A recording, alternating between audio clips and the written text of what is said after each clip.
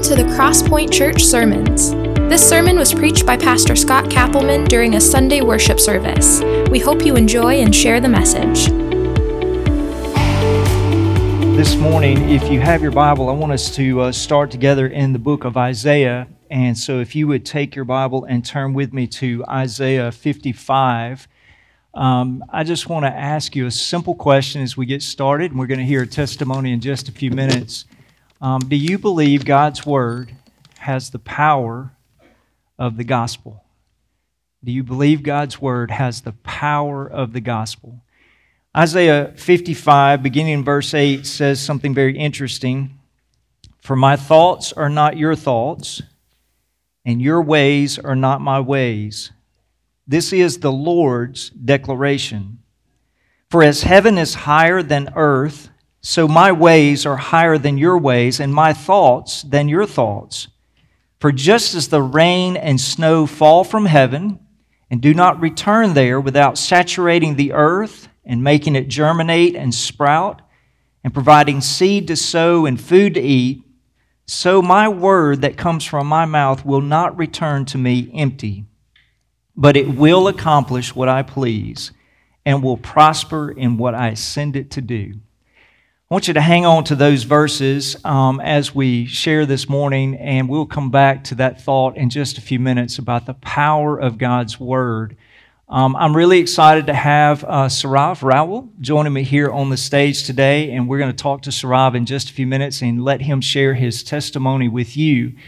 But in order for you to understand why this is going to take place, why I want to do the interview, I need to go back to the Crosspoint mission statement. So let me read that for you. It is, Crosspoint is a worshiping community of authentic Jesus followers, equipped and mobilized to advance God's kingdom in our world by sharing the gospel of Jesus Christ and making disciples while being faithful to God's Word and culturally relevant.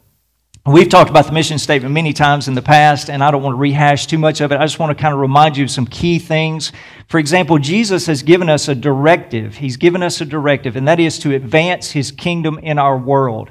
And so that's a part of our mission statement, is we want to advance God's kingdom in our world. And Jesus, when He was teaching His disciples to pray, He said to them that we should pray, your kingdom come, your will be done on earth as it is in heaven.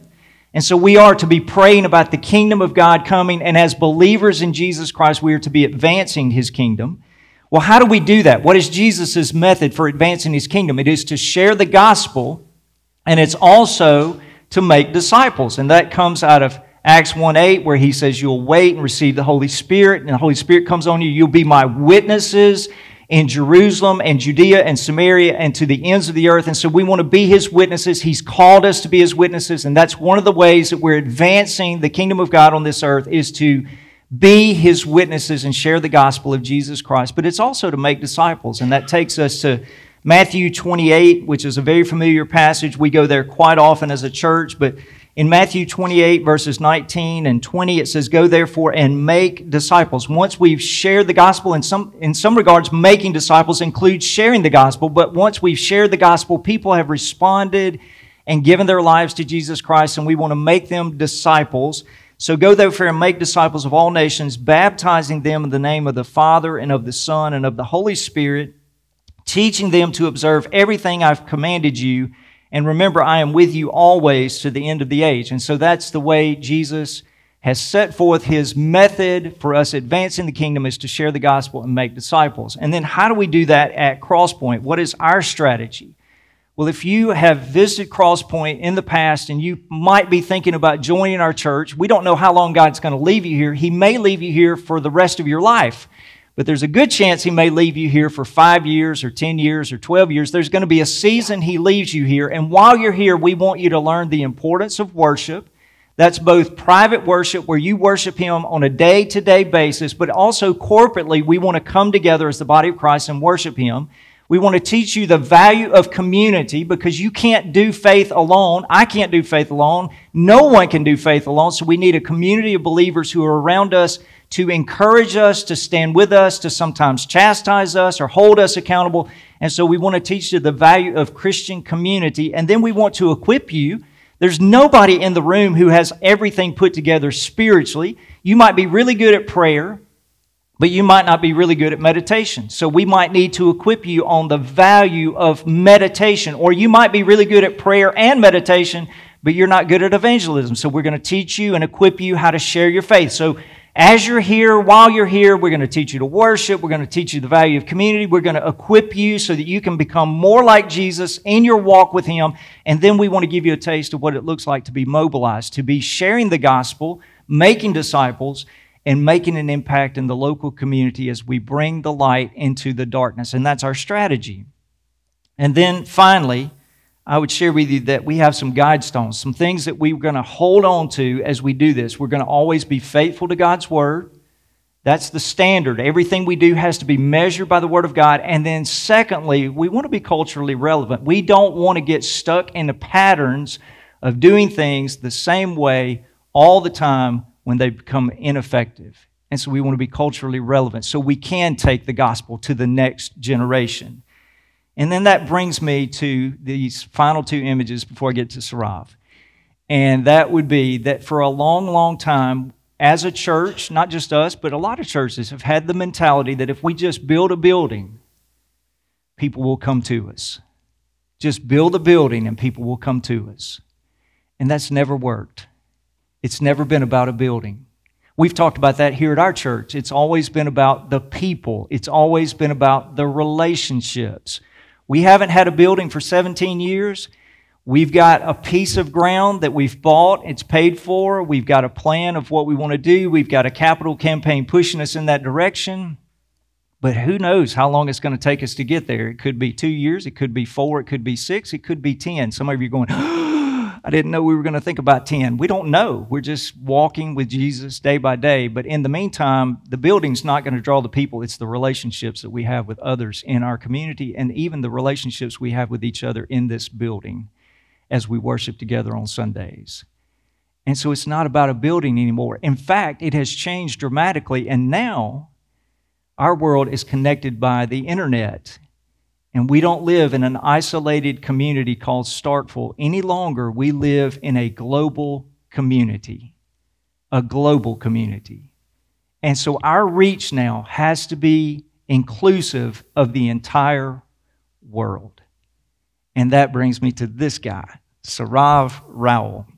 So, Sarav is here today because our elders would like to recommend that we actually hire Sarav and move him from being an intern, which he's been this fall, to being full-time on our staff. And I don't know what else to call him other than the associate pastor, but his primary number one responsibility will be our digital ministry. Because again, we can have a global impact through the internet. He's going to also help me with some pastoral type ministries, but he's also going to help us a little bit with college ministry. I'm not saying he's the college minister, but he's got some inroads there because he's worked with our students this fall. So he's going to collectively do 3 big things, but his primary focus is the digital part of us taking our church and making it global because we have that opportunity with the internet. And so that's why I wanted him to be introduced. Now, this guy's already got some experience doing this. He's got a podcast of his own called Think with Sarav. You ought to listen to it sometime, Think with Sarav. And then since he's been with us this fall, he's helped us to refresh and refurbish our own podcast called the Discover Crosspoint podcast. And now we have our sermons every week on that particular podcast, as well as interviews that we're doing with our church family so you can get to know people. You can find both Think with Sarav and Discover Crosspoint at Apple or any other place where you can do podcasts. One more thing that he's done is he's refreshed our Crosspoint YouTube page. He's continually working on that, adding videos to that. We'll continue to do that going forward.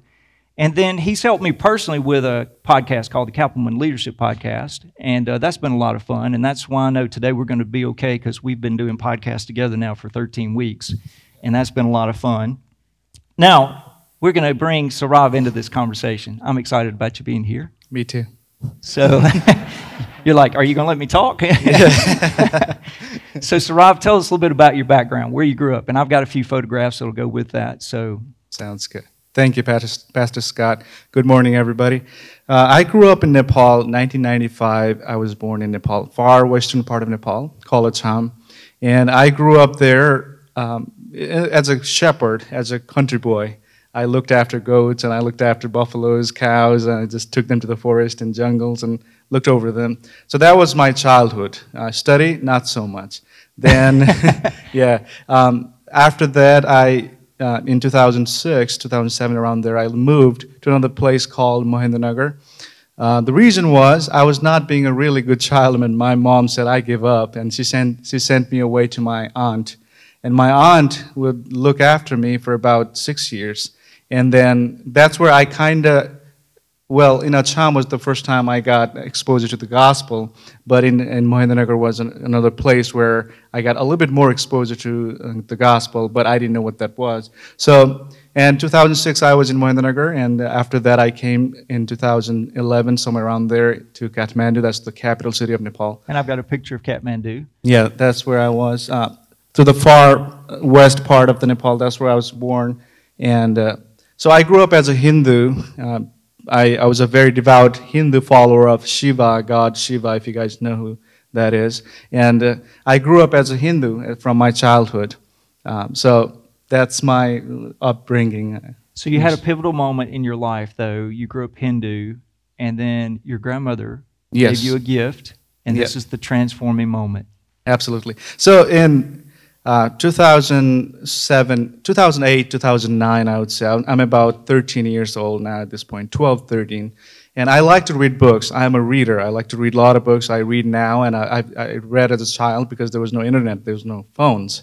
So the only thing you could do was read. And my grandmother knew that. She knew that I liked to read, and what she did was one day she said, my grandson likes to read, so I'm going to buy a book for him and bring him a book as a gift. So she brings me a book. She bought that book for 10 rupees. That would be about 8-9 cents. And she says, I bought a book. Do you want to read this? And then I said, absolutely. And I looked at it, and lo and behold, that was the Bible. And she didn't know it was the Bible. She would have never bought that if she knew it was the Bible. So a preacher who was, I guess, a traveling preacher has passed by, and he sold the Bible to her. And she didn't know, and I read that book. I started reading that book. And before that, let me go back a little bit, a couple steps. The first time I heard about Jesus was when I was 5, 6 years old. And I didn't know that Jesus was my Savior, nothing like that. There were some preachers, evangelists in my village, and they talked about Jesus, so I knew there was some Jesus.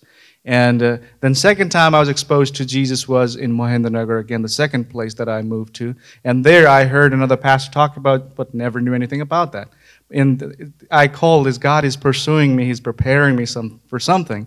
Then I come to Mahendranagar, and that's where I find the Bible, and I read the Bible, and I say, Jesus, I want to worship this guy. And I am a worshiper already, but this is nothing like the gods of Hindu, and there are about 33 million gods. So my grandmother handing me the Bible, and I read back and forth. There's no pastor, there's no other believer who is teaching me, guiding me. No church. There was a family I heard of in that entire village, but then I started reading the Bible myself, and I went off on the roof of the house, and I said, I want to follow this guy. I read about 17 tracts, and they were the same thing, but I couldn't stop. And I read all of them, and I finally made a decision. I want to follow this God. So that's how I came to follow Jesus. Now, it's going to take you a little bit of time before you find a group of believers that you can identify with. Mm-hmm. How did you find them? So it's about 5 years later, I would find a church or believers. I know Jesus, and I have no idea, nothing else. I just know Jesus, and I'm praying, and I'm studying the Scripture regularly. I'm reading the Psalms. I love Psalms, and my aunt. If you can remember, I said I moved to my aunt's. My mom sent me to my aunt's, and she's teaching me Scripture, Hindu Scriptures. She wants me to read the Hindu Scriptures. But I said, I can't, because somehow I had this conviction, I'm studying the Bible and I cannot read the Hindu Scripture. So I said, I would read because they would make me read. I was a child. Then I would go alone in my room and I would confess and repent and then say, Lord, I read this Scripture, Hindu Scripture. But I would read the Psalms and I say, okay, we're good now. So that's how my faith was. And then in Mahendranagar, that's how it was. But when I came to Kathmandu, So you moved to 6 years later. Kathmandu. Now I moved to Kathmandu, to the capital city of Nepal. And I moved to Kathmandu there. The first time I went there, I knew I had freedom because I was living with my sister and there was nobody else to tell me not to do anything. So I wanted to go to church. That was my first thing. Within 3 months, I said, find me a church, to my sister. She was already there. And we passed by this Red Cross-looking thing. They had a big cross. And every time I passed by, I thought that was a Red Cross society. And I just kept passing by. And one day I said, I want to go in there. And I discovered my previous church, that is Upasana Church. And that's the first time I saw a church. I went in there, I was in the middle of the service, and they were shouting, they were praising, and they're singing. And there was this peace in my heart. And I said, these are my people kind of feeling. And I went in there, and I started, that's the first time I was in the church at all. And once you got to that church, your pastor began to disciple you. Yes. My pastor, he started teaching me. Within 3 months, I got baptized. And that's a big decision to get baptized. You didn't ask me about that, but that meant a lot of things to me. If I was to baptize, I didn't tell my parents, I didn't tell my family, first of all, when I was baptized, because if they knew I was baptized, they would, I don't know what would they do, but it wasn't a good thing. So within 3 months, my pastor, every week he would meet me and teach me about the Word of God. And he would teach answers my questions. And another pastor, also in Mahendranagar, he would teach me a lot of things about Scripture. I asked a lot of questions. I would meet with him 3 hours a day and just asking questions about the Scriptures.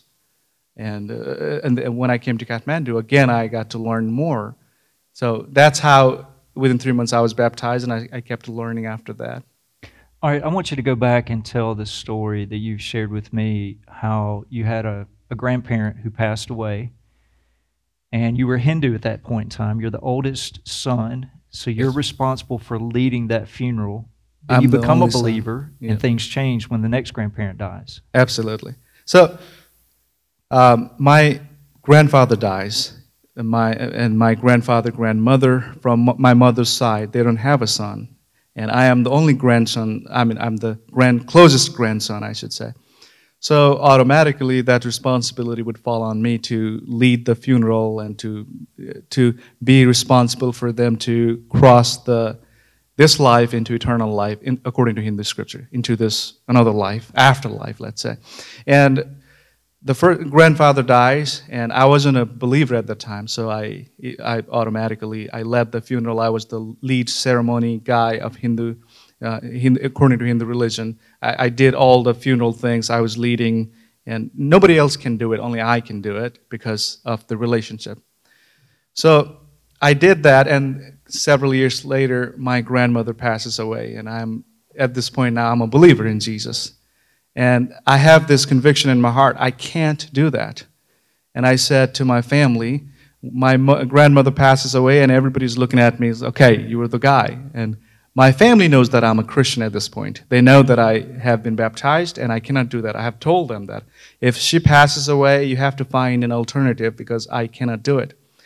But they expect me to do it anyway. They thought I was just being silly at the time. They thought, once he will see the dead body of his grandmother, he will automatically, he will ask to do it. But I wasn't going to budge because I knew what that meant. I knew what that meant for the Christian group and the Hindu group whom I will be preaching gospel later. So my grandmother's body is laying on the ground, and there's a whole village gathered. They're saying, okay, Saurabh, you gotta lead the funeral. You can't say no. And that means ceremony for 13 days. That means I cannot eat certain food. I cannot do certain things. I have to be isolated. It's a whole Hindu ceremony for 13 days and 45 days of different ceremony. And I said, I can't. I'm a believer in Jesus. I cannot do it. And the whole village is now cursing me. They're cussing me. They're saying that they're not happy. There's a whole mess and chaos in my house. And my family, I talked to my mom the other day and I said, what was going on? Can you tell me what happened in there? And she said, there were some villagers in the villagers who questioned. And so it was a really bad situation. But I had to stand, and I said, no, I can't. And finally, they gave up, and they kind of isolated me. Nobody was happy with me. Nobody wanted to accept me in that village in some ways. So that was the consequences. Was I was isolated. I was deserted in a way, because I wouldn't lead that, and also because the reason they did that is I did my grandfather's already. Now, if I don't do my grandmother's, it doesn't make sense. So I have to be the same person to do both of their ceremony. Only I cannot do it for grandfather. He's gone to the other side, and now somebody else does it for my grandmother. So to them, this is a big issue. It's a mistake. Because they possibly could not be together. Yeah, since you didn't do both. That's a possibility, and they knew that. So, but you stood for your faith. I had to, yes. You knew it would compromise your future gospel witness to those villagers. I wouldn't. Yes, that was one of the reasons. And I talked to my church back home, and I said, "This is the situation going on. Pray for me." And they encouraged me. They said, and the interesting thing is, I'm not the first one to do that. There were others who did that. So that became kind of encouragement to me.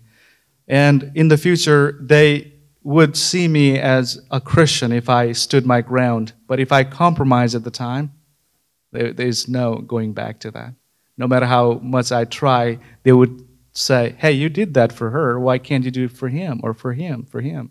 So I knew that was the time I had to stand my ground. So I want to show a couple of pictures of your church in Nepal. Okay. Because we have had to do a lot of setup and breakdown in 17 years, but we've got some nice, comfortable seats. But would you notice these 3 photographs I have? You sit on the ground when you worship. Yes, we do. The whole service. Whole service. What do y'all think about that? Explain that a little bit. Yeah. So, well, we didn't have enough money for the chairs and all that. That's the first thing back then. But also, sitting on the ground was how every church began in Nepal. And there was no idea of sitting comfortably. It was, for us, I guess, for Nepalese, sitting on the floor was more comfortable than on the chair. We can't sit like that. See, we can sit like that for a couple hours. It's fine. We just stand for worship, but then we sit down just like that. It was more comfortable too. Also, there's this devotion we didn't want to be too comfortable. So a combination of both, I suppose. So when we build that new building, we don't need chairs. Yeah, we don't need the chairs. We save a lot of money. So Rob, you left Nepal to come to the United States. Let's talk a little bit about that move and then what happened once you got to the United States. So I came to the United States in 2016 fall. So I came to Minnesota. I studied in Minnesota State University. I came as a computer engineer major student. Then I'm in a couple semesters into it. I realized only engineering I could do was no engineering. I wanted to be an astrophysicist, by the way, but I was weak in math and physics, so that was it for me. I couldn't do astrophysicist or any of that or any engineering. So I changed to I thought I could do it a little bit of management in information system. There was a little bit of computers and a little bit of business, and I couldn't do that either. So finally I decided, and I think I changed my major about 4 times, and then I said, finally, business management is the one that I think is very interesting to me. I can do it, I can talk, I can write. So I told her, I will do that 5th time, and she said, don't change your major anymore. Caitlin said that to me, my wife, and that was my degree. But in 2018, I think, is when I was very immersed in the ministry in Minnesota. When I came back, I was doing a lot of ministry back. You got involved in a church right there by the campus. Yes, in 2016, campus ministry. So I got involved heavily in the ministry there because I wanted to do ministry when I came to the United States because I was doing ministry in Nepal. But that wasn't a good idea for me. I was heavily invested. I didn't take care of my studies. I didn't think about my classes. So I failed my classes. Now, As an international student, you cannot do that. You cannot fail classes and stay within the college. I failed classes, so I was suspended. I had to find another school or college to take me. Otherwise, they would send me home. That was the only alternative. And there was no school that was going to accept me if I had no good standing. Academically, I was not doing well. But I think this is God's intervention. One college in Texas accepted me. And I go there. I take the, what is that? I take the, what do you do? Forgot that Like word an again. entrance exam? No. There was the first thing that happened, so I forgot the word. Well, okay. Never mind. That was one where I just completely blanked out. But I did that thing. The first thing you do when you get into college and university, what is that thing? Orientation, thank you. I did my orientation, and everything went well. A week later, my international advisor from Texas calls me and he says, "Saurabh, come in. I have an urgent thing to discuss with you." And I said, "What's going on?" And he said, "Well, we didn't see your DARS report correctly. We didn't realize that you didn't have a good academic standing. So it's a big mess. But we don't want to. We already admitted you. You're already our student. So we don't know what to do. But could you get us a certificate from Minnesota State University saying that you were a good student?" And then I'm thinking, why would they do that? They just suspended me. But I prayed and I said, "Lord, you got to help me on this one." I repented and I said, "I will do good. I'll be a good steward of your study, what you've given to me here." And I said, I prayed and I asked at the Minnesota State University, I said, "Could you guys give me this letter that's saying I'm a good student?" And God worked, I think, in this situation. Somehow they sent me a letter saying he's a good student. And I sent my wife. We were already courting at this point, and she said, "They gave you the letter." And I said, "Why?" But that's how I got admitted, and God kept me in the United States. But Texas became one of the turning points of my life because in Texas I had a lot of time to think. I had a lot of time to prioritize, a lot of time to change my priorities. So I think that was God move. God knew I would be in that position, and He used that situation, that circumstances, I think, for His own glory, because that's when a year later, I would come back to Minnesota again, 2019, to finish my degree. By then, Caitlin she could tell you that I was a completely different person because I had a year to think about and change my priorities and be a person that God wanted me at that point of my life, at that juncture of my life. So 2019, I came back to Minnesota, and I continued my degree, and I graduated after that. And you were on the dean's list? Yes. After I came back to Minnesota, I worked hard, and I made consistently on dean's list after that, and I passed really good grades. So the moral of this story is, if we have students who are failing, don't give up. Yes. And if we have Mr. John Dickerson here, maybe you need to send a few letters for students that have flunked out of school just to give them another chance. Yeah. So. Yeah. Okay, while you're in Minnesota, you met this young lady named Caitlin. Yes. I met my wife, Caitlin, in 2017, September. In September, I met her there. And then we started courting in 2018, April. After we were really close friends from 2017 to 2018. And I prayed and I said, "Lord, this woman looks like somebody I want to marry." Before that, my prayer was, I don't want to marry any American. So that's not an option. So I said, "Lord, could you send me a Napoli just like her?" But I prayed that prayer. You may be in trouble when this is over. I prayed that prayer for about a month, I think, but God knew it, and I wasn't kidding myself.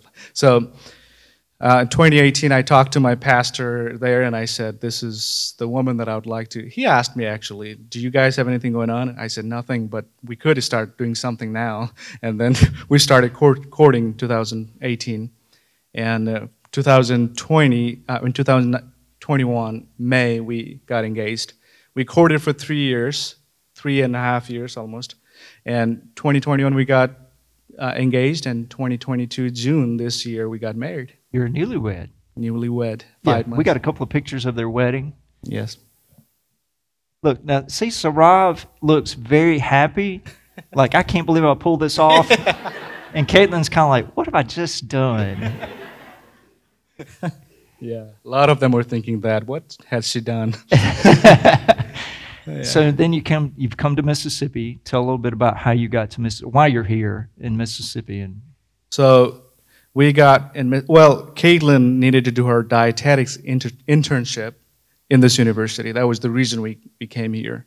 So she chose this place also because her aunt Shauna and Uncle Chris lived here. So that was a good idea for her to live around here. For that purpose, we came to Starkville. I didn't know she chose, this was the first place she chose. I thought Texas was the first place she picked, but I recently found out Mississippi was the first place she picked. So that's why we came in Starkville. But once we got here, Aunt Shauna and Uncle Chris were the one who set us up. Aunt Shauna completely set us up in this place. She loves her niece, and she, for several months, she kept just setting our house completely. We came to Starkville, and Aunt Shauna had completely set our apartment, furniture, everything was completely set up. She has done everything, and so we just moved into a perfectly set up place.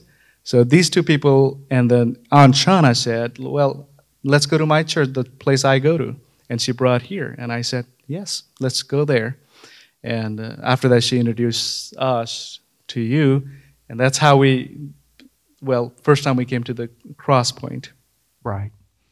And it was a very unique meeting. That was the week Stacy was leaving us as our college minister. And you were in the lobby. I got to meet y'all. And I walked away and I said to my wife, I need to go spend some time with that couple. Mm-hmm. And so that kind of led to where we are today. Yes. And we've spent a lot of time together the last several months, and it's been a lot of fun. Yes, sir. Okay, yes. I want you to talk about one more thing, and then we're done. You are actively overseeing a ministry in Nepal. Explain to everyone about the ministry that you have currently going there. So in 2015, before coming to the United States, I started a ministry there, a ministry called Mission with 3B, and 3B stands for we. Basically it means we bond. We breed disciples, we develop disciples, and we send disciples. That's pretty much. So the main vision when I started that mission was to develop young men and women for Christ. That was. And when you say young men in Nepal, that can be all the way up to 35. 35. So it's usually from 15 to 35. We call them youth there. So there's a lot of people who are very happy to hear that. So you developed those men. Yes. So in 2015 we started. Before that, actually, right before that, I was elected as the leader of that whole city to overlook the whole city. There were about 80 churches, and I was supposed to lead the whole 80 churches, young men. That was a big mistake for them because they didn't know what they were. And that's probably why Paul says, do not appoint a new believer in a big positions. And they did. I was a fairly new believer. It has been only 2-3 years I started believing in Jesus. And I got appointed to this big ministerial position, and I was full of pride, and I was full of this man. I would tell everybody who I was. I would tell everybody what I did. So much pride. And finally, what happens? Destruction. So the whole ministry collapsed. What I was supposed to do, I couldn't do it. And finally, everything collapsed. And then God convicted me in my heart what I had done because of my pride. I destroyed a beautiful opportunity for other men and women and young believers. So I repented after that, and I took rest a little bit. But then I said, God has given me this vision. I had pride. Doesn't mean I should discontinue the vision. But I had to go back. That meant to the leaders and everybody, and confess and repent and weep and cry and ask for their forgiveness. That's exactly what I did. And then I also told them, but I still have this vision for the young men and women. I want them to be Christ-centered, united people for the gospel. So they all forgave me generously, and I proposed to the 10 churches at the time, and I said, hey, this is my vision. Do you want to come with me? Do you want to walk with me in this mission? And out of 10 churches I invited, about 8 churches, I think, accepted that invitation. And we started Mission Way 3B in 2015. At the time, we had 4 to begin with. Only 4, I think, 4 people. Although they accepted the invitation, nobody showed up the first time. So 4, and then we didn't give up. After 6-7 months later, we had about 40. Now, Mission Way 3B serves among 15, 16 churches, about hundreds of leaders, and they're all over the place. They work, majorly they work in Kathmandu, the main capital city, and multiple other cities around the Kathmandu, but they're still working there. There's a leadership team in Nepal. Now, I'm not in the leadership position, but I get to work as a mentor, as a guy who just encourages them. But we have active leaders. I talk to the leaders mostly, but they are the ones just handling everything there. So you're mentoring the leaders who are then mentoring the people in the program. So, and you hope to go back once or twice a year in the future just to check on the ministry, make a presence. Yes. That's my heart longs for that opportunity. It's been 6 years since I've come to the United States, and the leaders kept asking me, when are you going to show up? Come on, we need you. And the circumstances and situation are such that I couldn't go. Now I have this opportunity, maybe next year or 2024, I want to go back, and I want to see all the people new people. They have just heard my name, but nobody has seen me and met me. It'd be a great time to see them. But your long-term desire is not to live in Nepal. It's to continue to live in the United States, do ministry here, as well as continue to stay connected to the ministry there. Yes. So, I want to United States. I want to make it like a base camp, and then go from here to Nepal and other places. Makes sense. Any other things you want to share today? That's about it. Well, keep praying for us. Keep praying for Nepal. Nepal is going through this. There are a lot of things happening. Nepal is growing in this gospel preaching. A lot of people are coming to faith. That also means there's persecution that's coming. Right now, there are a lot of. Recently, we had an election, and there's this party that advocates for Hindu national. It's right now. It's a secular. We have secular constitution, but if they come into power, that means all other religions will be probably banned or something like that. It will happen. So they have not come to power fully, but they are moving in that direction. They won with big majority this election. So keep praying for us. There is persecution, and most importantly, the false gospel is spreading too. You talked about that a couple of weeks ago. And there are other religions, within the Christianity, there's this prosperity gospel that's creeping in Nepal, and other gospels. So keep praying for Nepal, keep praying for me, keep praying for the mission that we have in Nepal. And they are doing a great job. They don't need me, but I would say keep praying for me. I appreciate that. Thank you, Saurav, for sharing. And before he leaves, just as kind of a quick wrap up, some of you might be saying, okay, what's next in terms of after today, now that you've heard his testimony? There's just a couple of things I would like to encourage you to do. First, get to know Saurav and Caitlin over the next few weeks. If you've not had a chance to do that, you can take them to lunch or supper, or just meet them at the office whenever they're there and have conversations to get to know them. And then pray for our church and for the Rowells, and that God would give us direction as we move forward over the next couple of weeks. And then 2 weeks from now, or starting next Monday, a week from now, on the 5th, there could be internet voting where you could vote for Saurav or vote against Saurav if you don't really care for him and don't think this is a wise move.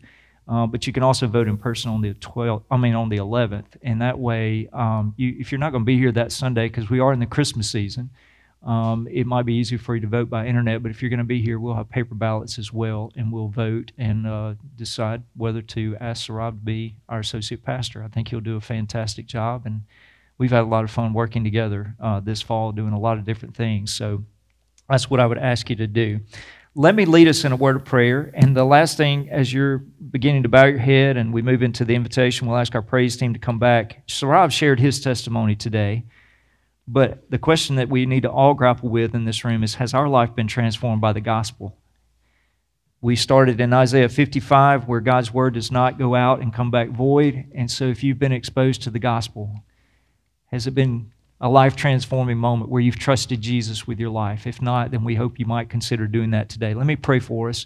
Father, thank you for this chance to hear from Saurabh, to hear his testimony, to see how you took your word, just put it in his hands, and then from there the Holy Spirit began to guide him to a place where he realized the Hindu faith was not the correct faith, and he put his faith in your Son, Jesus, and as a result, it has transformed his life. We would pray this morning as we move into the invitation, if there are individuals in this room who've never experienced the transformation power of Jesus, that would happen before this service ends, and that you would be at work and we would be obedient. And we pray these things in Jesus' name. If you would like more information about our church, you can go to www.discovercrosspoint.org and you'll find additional information about our church and our ministries. If this has been an encouragement to you, we hope you'll share it with others and give us a good rating, and that way other people can find it as well. In the meantime, we hope you'll come back next week and join us for next week's sermon.